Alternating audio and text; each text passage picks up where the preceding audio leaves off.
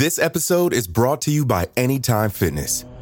Forget dark alleys and cemeteries. For some, the gym is the scariest place of all, but it doesn't have to be.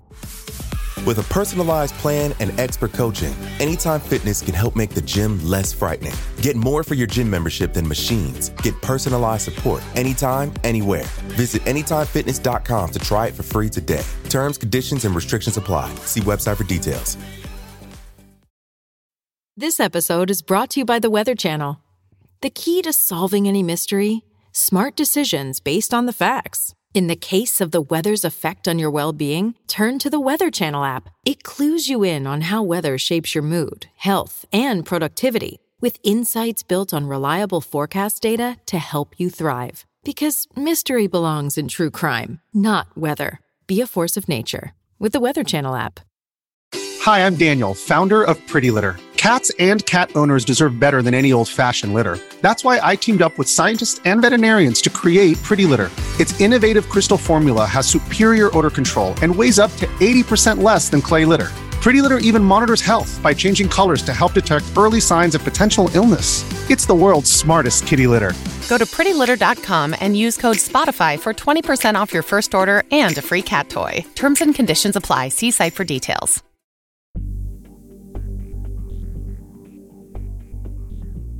Due to the graphic nature of this cult's crimes, listener discretion is advised. This episode of Cults includes discussions of graphic material that some people may find offensive. We advise extreme caution for listeners under 13.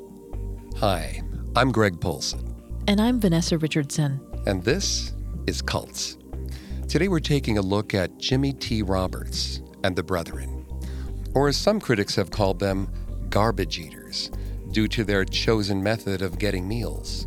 If you want to listen to any previous episodes of Cults, you can find them on Apple Podcasts, TuneIn, Google Play, Stitcher, and Spotify, or on our website, parcast.com, spelled Parcast.com. And don't forget to subscribe while you're there, because a new episode comes out every Tuesday. You can also find us on Facebook and Instagram at Parcast, and on Twitter at Parcast Network. If you like what you hear, please leave a 5-star review wherever you're listening. In 1971, Jimmie T. Roberts started the Brethren, an evangelical Christianity-based cult that grew out of the Jesus People movement. The movement spread quickly throughout the United States in the 1970s, particularly in California and Colorado, drawing in lost but intelligent university students. The Brethren took certain biblical passages to an extreme. They believed that in order to reach salvation, one must give up worldly possessions, jobs, relationships, sex, and family. They traveled in near-homeless conditions, picking through garbage for food. At its height, the Brethren had around 200 members, though an exact number is impossible to say. Since 1975, the members have been living in small communes all over the United States, sometimes in groups as small as 3 people. The Brethren are still in operation today, even though Jimmie Roberts died in 2015. In Part 1, we'll dive into Jimmie T. Roberts' life and what led him to eventually gather a group of followers so devoted that they left behind their entire lives, their finances, and every relationship they had to follow the so-called elder evangelist across the United States. In Part 2, we'll learn about the followers of the Brethren, their belief systems, day-to-day operations, and the effects the Brethren had on these individuals. We'll also hear from ex-members who have bravely spoken out against the Brethren, as well as the families of current members who continue to worry about the safety of their loved ones. So let's begin with Jimmie T. Roberts, whose lonely, poverty-stricken, and religious upbringing made him the man who one day led this strange flock of devoted followers.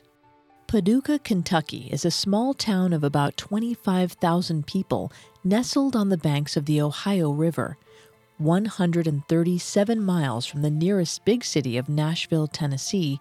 Paducah is the largest community in its county and is currently home to the National Quilting Museum. But in 1939, when James T. Roberts was born to Lizzie Mae Gore and Coy Roberts, Paducah was still recovering from the 1937 flood that marked the biggest natural disaster in Paducah history. It was not a wealthy town, but the Roberts family's financial situation was particularly bad. According to the Watchman Fellowship, a non-denominational Christian anti-cult movement, the Roberts family lived in a bad area of town. While his mother made ends meet by working full-time at a local drugstore, his father couldn't hold down a steady job, and the family struggled financially. Which, as we know, can really affect a child's mindset growing up.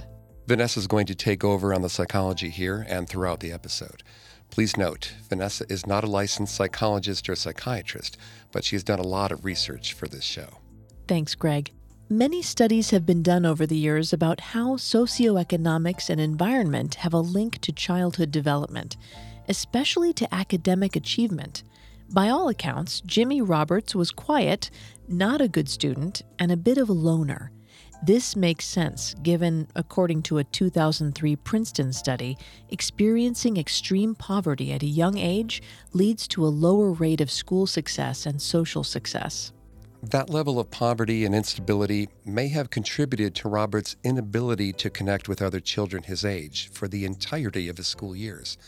Other children who have experienced similar periods of peer group isolation tend to either lash out or search desperately for communities where they feel like they belong. According to psychological studies, peer rejection often affects children at risk, which is defined by the Department of Educational and Counseling Psychology as, quote, a set of identifiers, things like race, sex, sexual orientation, gender identity, class and education, and family income that render them at risk for developing into healthy and productive adults, end quote. Given Roberts' reported dislike of school and his unsteady home life, friends were few and far between, which undoubtedly caused him to seek acceptance later in life. Not much is known about Roberts' youth, but Roberts seemed to struggle with his family and his relationship with his parents and 5 siblings. Reportedly, he was never close with any of his siblings and never connected in a social or loving way with his family. This is evident as, within the Brethren, Roberts taught that the flesh family is evil, unworthy, and the enemy, creating a classic cult us versus them mentality. But while Roberts' family and social life was turbulent, he was brought up with one constant: religion. There, Roberts found a place where he could finally fit in. His father, Coy Roberts, was a part-time preacher at the Church of Jesus Christ, a local evangelical church that operated through the 1940s and 50s. His mother was a member of the United Pentecostal Church, which rejected the idea of the Holy Trinity. That's the idea that the Father, Son, and Holy Spirit are separate entities that are also one and the same God. Many Pentecostal faiths believe in the Trinitarian doctrine, but certain evangelical offshoots do not. It seems that idea took root with Roberts, as the Brethren became a specifically anti-Trinitarian sect. It's clear that religion and belief played a big part in Roberts' childhood. It wasn't long before he, too, stepped up to the pulpit. At 15, he was already preaching part-time at his mother's Pentecostal church, where she recounts him saying, "Hell is hot, and there is no ice water." Roberts was a hellfire preacher, a preacher who used the threat of hell to motivate his congregation to moral righteousness, even at a young age. Standing up at that pulpit and preaching about right and wrong, good and evil, it placed Roberts right at the center of the church, even if it was temporary. Perhaps this is where he began to realize that his beliefs were worth expressing, and that others would find them worth listening to. One of the big differences between a Christianity-based cult and a mainstream Christian church, like either of the ones that Roberts' parents attended, is the focus of the liturgy. A mainstream church focuses on the accepted interpretations of Scripture, often allowing for a personal interpretation as well. Whereas a cult places greater significance on one person's unorthodox interpretation of Scripture. Cults focus on the leader, and the leader's claim to be the sole keeper of salvation, rather than focusing on the paths to salvation outlined in the Bible. Maybe it was on that pulpit in 1954 that Roberts first began to think that he alone knew the best way to save people's souls. Even if that was the case, all Roberts knew to do at this point was how to preach like an evangelical, with a focus on the words of the Bible. He didn't know how to attract followers to his specific brand of Christianity, much less how to keep them under his control. But his experience in the military and his time among the Jesus People movement gave him the template he needed to create his own authoritarian religious cult. We'll return to our story in just a moment. This episode is brought to you by Anytime Fitness. Forget dark alleys and cemeteries. For some, the gym is the scariest place of all, but it doesn't have to be. With a personalized plan and expert coaching, Anytime Fitness can help make the gym less frightening. Get more for your gym membership than machines. Get personalized support anytime, anywhere. Visit AnytimeFitness.com to try it for free today. Terms, conditions, and restrictions apply. See website for details. Spring is a time of renewal, so why not refresh your home with a little help from Blinds.com? Blinds.com invented a better way to shop for custom window treatments. There's no pushy salespeople in your home or inflated showroom prices. Free samples, free shipping, and our 100% satisfaction guarantee can put the spring back into your step and into your home, too. Shop Blinds.com now and save up to 45%. Up to 45% off at Blinds.com. Rules and restrictions may apply. And now, back to our story. Jimmie T. Roberts graduated high school in 1957, but didn't have any luck in the workforce right out of school. Seeking out a new community where he might find acceptance, Roberts joined the Marines in 1958 at the young age of 19. While not confirmed, it's probable that Roberts never communicated with his family again after leaving home. He was only in the Marines a short time, a span of just over 2 years. And by all accounts, it was largely uneventful, beyond rising to the rank of sergeant before leaving in 1961. It's unclear why he left, but the Watchman Fellowship reports that he was honorably discharged. These 2 years in the Corps had a heavy influence on Roberts. He claimed that he became disillusioned with military life, preferring the draw of the church instead. But it's interesting to note that Roberts took to the stability of military life more than he let on, and more than I think he realized. Roberts took the survival skills he learned in the Marines, such as foraging, hunting, and isolation, very seriously, later imparting on his followers that living a simple life off the land was the only way to truly seek salvation. And the structure Roberts learned in the military, blind adherence to a superior, is the same structure he put in place in the Brethren. In the book Recovery from Cults, Michael Langone points out that cults are successful at, quote, obtaining substantial control over an individual's time and thought content, typically by gaining control over major elements of the person's social and physical environment, end quote. In this way, cults operate a lot like other authoritarian groups, like the military. Lower-ranking individuals willingly surrender their day-to-day choices to the decisions of a higher authority. And people who are promoted through the ranks are able to go from a state of powerlessness to one of responsibility and authority. When Roberts was promoted to sergeant rank, he might have gotten a taste of that power and control over others. Clearly, he took to it. Eventually, he came to believe that he deserved it. Combined with his desire for communal acceptance and validation that stemmed from an isolated childhood, it's not hard to see that Roberts may have developed some narcissistic traits during this time.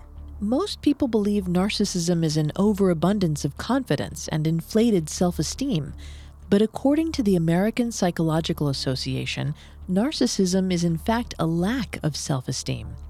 Narcissists are often the most insecure person in the room, but they develop the ability to portray themselves as anything but. In the words of California State professor and renowned psychologist Dr. Ramani Durvasula, quote, there are 4 pillars to narcissism: lack of empathy, grandiosity, a chronic sense of entitlement, and a chronic need to seek out admiration from other people and validation from other people, end quote. With all that brewing in his psyche, Roberts left the military in 1961 and began to travel the United States. He spent most of this time in relative seclusion, moving from town to town, picking up odd jobs here and there. He never truly settled anywhere during this time, and this may have contributed to feelings of isolation and loneliness. It's important to note that throughout most of the 1960s, Roberts didn't join any new congregations. He didn't preach, and he didn't make any personal associations within his faith. For all intents and purposes, Roberts spent most of his 20s lost and wandering, something he may not have seen as entirely a negative. In the Christian faith, the imagery of Jesus as a wanderer is pervasive, both in the Bible itself, but more importantly, in the narrative of the evangelical church, and eventually, the Brethren. Many evangelical faiths, specifically non-denominational Christians and Pentecostal sects, believe that to be truly like Jesus Christ, one must give up all earthly possessions. This belief is bolstered by such biblical verses as Matthew 19:21, quote, "Jesus answered, 'If you want to be perfect, go, sell your possessions and give to the poor, and you will have treasure in heaven. Then come, follow me,'" end quote. With that sentiment driving him, Roberts may have felt like Jesus himself while wandering the country. There is one interesting story from this part of his life we want to touch on, and that's his time in Chicago. It looks like he spent more than the usual amount of time in Chicago in the late 1960s, even holding down a semi-stable job. According to the Watchman Fellowship, there was a reason: a romantic relationship. Very little is known about this relationship with a young woman from Chicago, but we do know the aftermath. At some point, Roberts was rejected, and the relationship ended badly, a failure in Roberts' mind. According to a study by the psychology department of the University of Michigan, quote, "Because narcissists care deeply about maintaining their grandiose self-views, they respond with aggression, conflict, and hostility against those who insult or criticize them," end quote. A negative response from someone Roberts cared about would have triggered those defensive reflexes of his narcissistic personality, protecting an idealized version of who he was and why he was important that he had created for himself. As with many narcissists, maintaining belief in that idealized version of himself was important to Roberts' self-esteem. Roberts likely rationalized his failure. It wasn't his actions that caused the end of the relationship, but hers. Or in this particular case, Roberts took issue with the nature of physical relationships themselves. We know that after this relationship, his views on sexuality went from conservative to downright puritanical. The Brethren cult allowed no physical or sexual contact between its members. Roberts preached that sexuality of any kind was immoral, evil, and against the will of God. Roberts, as far as anyone can tell, never again had any sort of intimate relationship, sexual or non-sexual. So reeling from this romantic rejection, Roberts once again sought out a community where he could find acceptance. And what better place to look for acceptance than a variation on the evangelical Christianity that so bolstered him as a child? During the late 1960s, while he was in Chicago, but after his relationship fell apart, Roberts had an encounter with a radical Christian cult that renewed his faith. They were called the Jesus People. According to the Watchman Fellowship, Roberts had a run-in with one of these Jesus People right before he moved to Missoula, Montana in the late 1960s. He was almost 30. His relationship had failed, and he was in desperate search for a community that made him feel he was part of something bigger. The Jesus People gave him that. There isn't an account of what exactly happened between Roberts and the Jesus People of Chicago in the late 1960s, but we do know a little bit about their ministry and what might have sparked with Roberts to create his own congregation of Jesus People in the early 1970s. The Jesus People movement was established on the west coast of the United States in the early 1960s. Like the Brethren cult, they did not gain an especially large following until the 1970s, when they were seen as evangelical hippies. The Jesus People started in California as a moralistic response to the 1960s, specifically to the war in Vietnam, the formality of established churches, and the turn on, tune in, drop out youth culture. They were young people who claimed to get high on Jesus as opposed to the popular drugs of the time. It was a movement both of and separate from the counterculture. The Jesus People practiced a newer, younger, and more culturally aware form of evangelical Christianity, one with followers willing to give up their comfortable mid-century lifestyles to truly walk in Jesus' footsteps. They lived a simple lifestyle, much like Roberts did at this time.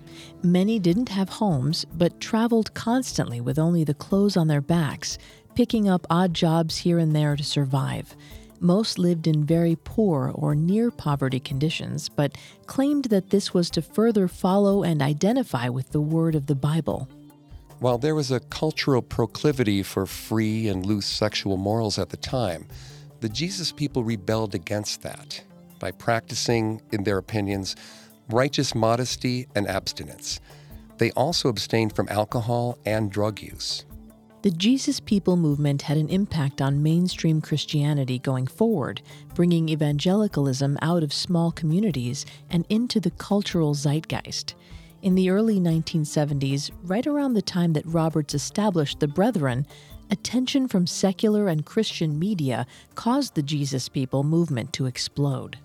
Disenfranchised young people across the country flocked to join something they believed had purpose and meaning, donating all their money and possessions to the church to live a communal life of asceticism.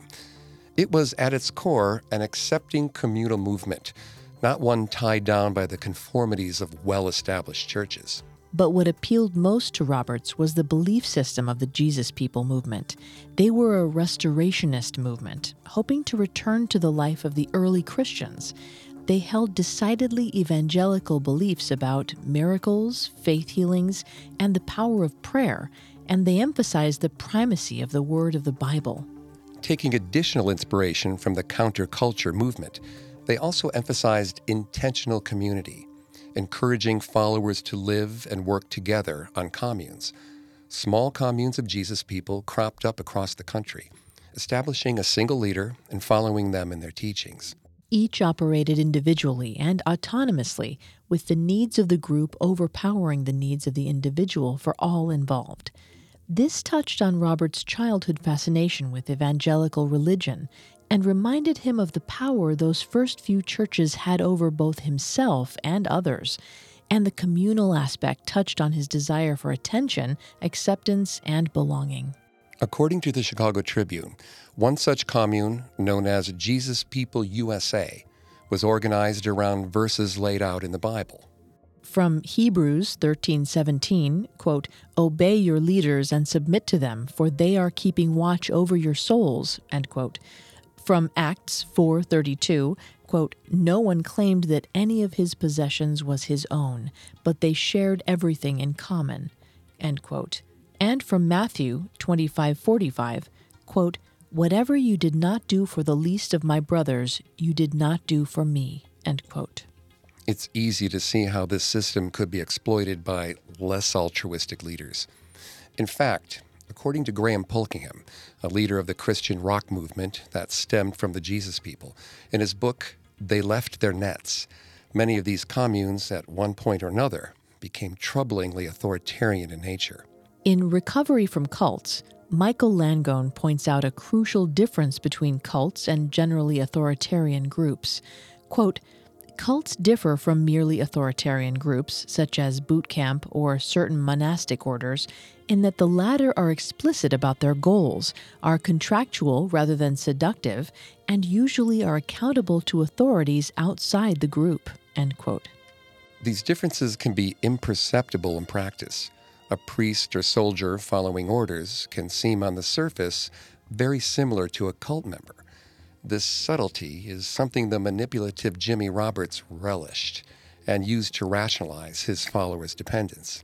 That rationalization was important because by maintaining a closed system of logic and control over his followers' physical environment, time, and thought content, Roberts was able to isolate them entirely. It's very likely that Roberts saw this Jesus People movement as the perfect way to gather followers and feed his ego's need for attention, control, and self-serving admiration. This gave Roberts the means to feed his narcissism and retain his goal image as someone worth being admired in a manner beyond the norm. Another way that the leaders of the Jesus People were able to keep their followers under their control was through a tenet of belief called the gifts of the Spirit. This general idea is something seen in several different evangelical communities, including the Brethren. It's the idea that all people are given innate gifts or abilities by the Holy Spirit. These gifts can manifest as anything from channeling the Spirit to faith heal, or to speak in tongues, or to become a natural conduit for the Word of God. When joining the Jesus People, these gifts or talents could be accessed if the elders of the church said you've been divinely chosen. That attention, in and of itself, granted certain followers power and notoriety among other church members. This is different than traditional Protestant belief systems, which contest that one's talents and gifts are to be found in your personal relationship with the Holy Spirit. The leaders of the Jesus People movement were able to wield much more power and control over their followers, since they were the ones who decided who was special and not God. But perhaps the most concerning of the Jesus People's tactics was the leaders' absolute authority over romantic relationships. According to the Chicago Tribune, JPUSA was very tightly managed. New members were not allowed to date for 1 year after joining. When they did decide to pursue romantic relationships, members were strongly encouraged or even required to get leadership approval before marrying. Couples were also required to get permission before having children. With Roberts' background in evangelical and militaristic authoritarianism, perhaps this seemed to him the next logical step.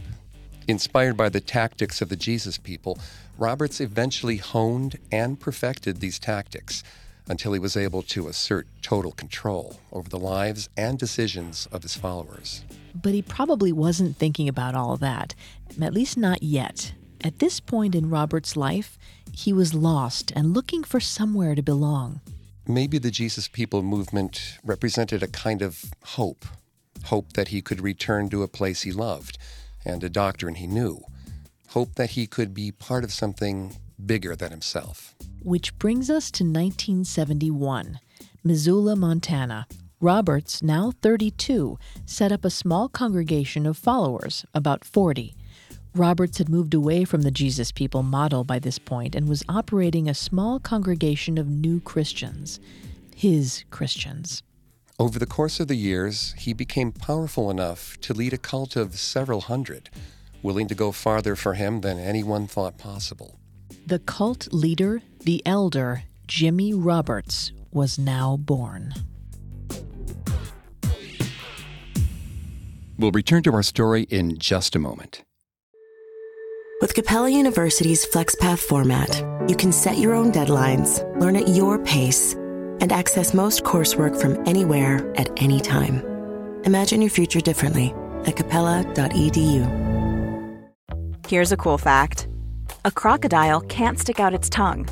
Another cool fact, you can get short-term health insurance for a month or just under a year in some states. United Healthcare short-term insurance plans are designed for people who are between jobs, coming off their parents' plan, or turning a side hustle into a full-time gig. Underwritten by Golden Rule Insurance Company, they offer flexible, budget-friendly coverage with access to a nationwide network of doctors and hospitals. Get more cool facts about United Healthcare short-term plans at uh1.com. And now, back to cults. Operating out of a small church in Missoula in 1971, Jimmie Roberts surrounded himself with a group of fellow Christians that not only shared his evangelical beliefs, but a growing hatred of the world. The early brethren believed that the world had taken so much from them, and that the world had given them nothing in return. They no longer wanted to participate in the culture around them. After observing the methods used by leaders in the Jesus People to keep their followers under control, it's not a surprise that Roberts was able to successfully convince his adherents to follow him. But it was time to expand beyond these initial numbers. Roberts set to work convincing the lonely and the lost that they could find meaning and salvation among the brethren. Recruiting was one of Roberts' sole action items for his followers, preaching that the brethren could change the world through accessing the disenfranchised and lonely youth. Roberts knew firsthand from his lost years in his 20s that young adults were looking for a place to belong. The brethren could be that place.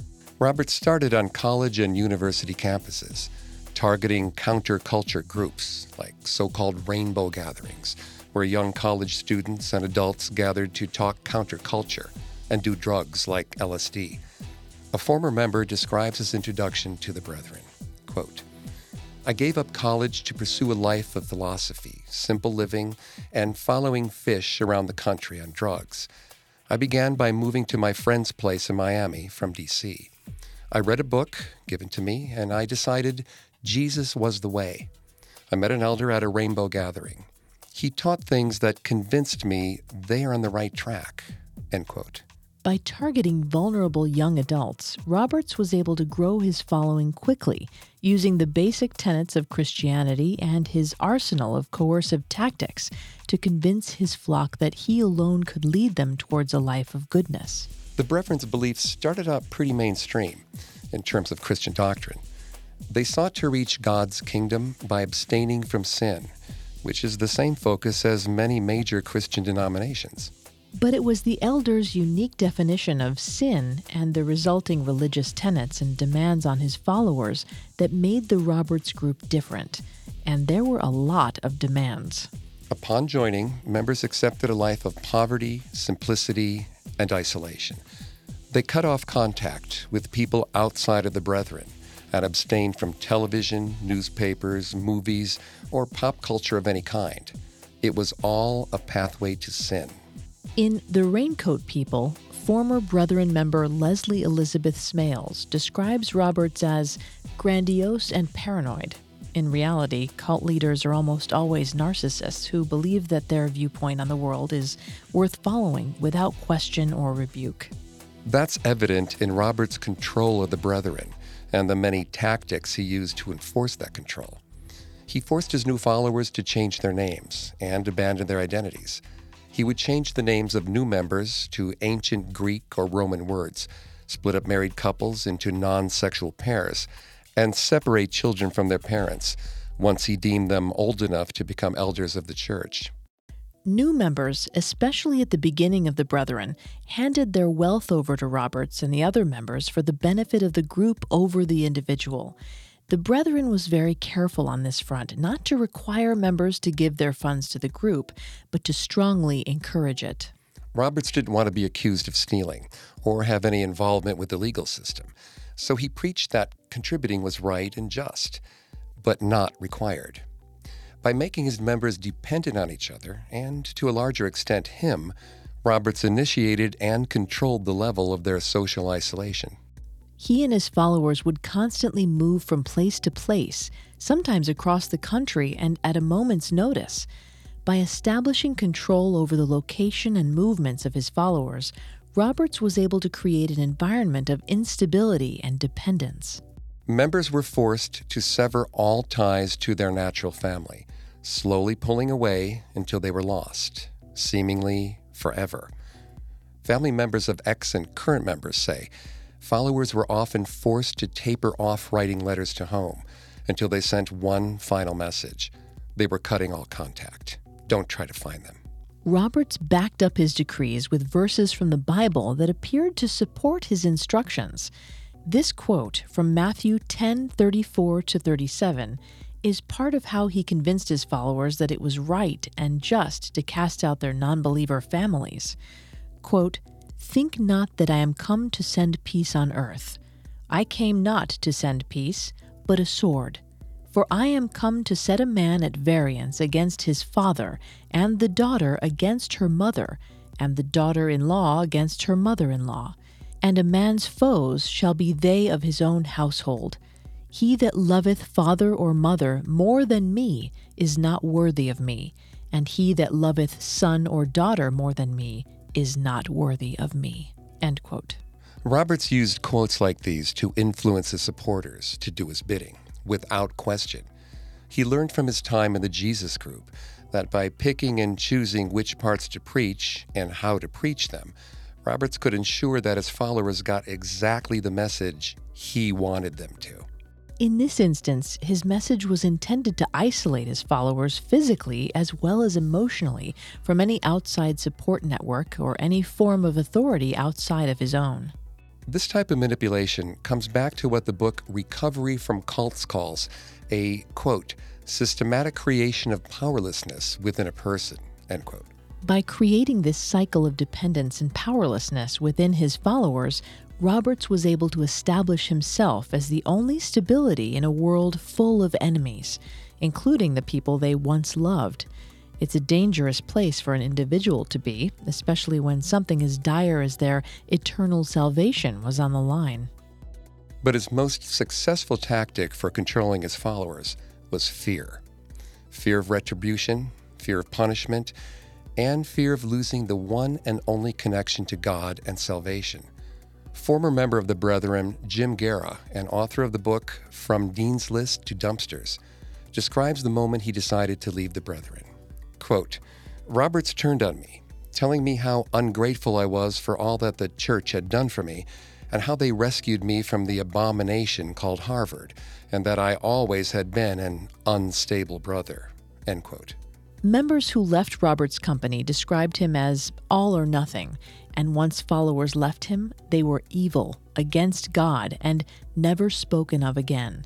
Either you were with the Brethren or against them. The punishment for associating outside of the Brethren was expulsion and a life without salvation. By creating and enforcing rules that kept members feeling like they could be admonished and excommunicated at any time, Roberts held firmly onto his flock. For a couple of years, things seemed to be going well for Elder Roberts and the Brethren. As long as the 200 or so members were able to fly under the radar, they could live as Roberts commanded them to. But they couldn't stay entirely out of the public eye, not with so many college students abandoning their old lives. Over the course of the mid-70s, desperate parents brought unwanted police and press attention to the Brethren as they searched for their missing children. But Roberts knew that the key to maintaining control was in keeping his people completely isolated.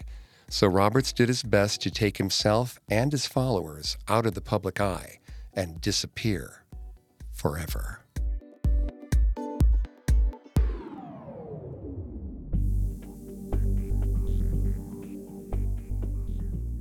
Thanks again for tuning into Cults.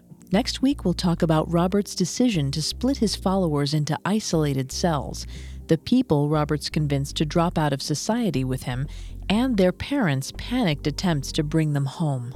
If you want to listen to any previous episodes of Cults, you can find them on Apple Podcasts, TuneIn, Google Play, Stitcher, and Spotify, or on our website, parcast.com, spelled Parcast.com.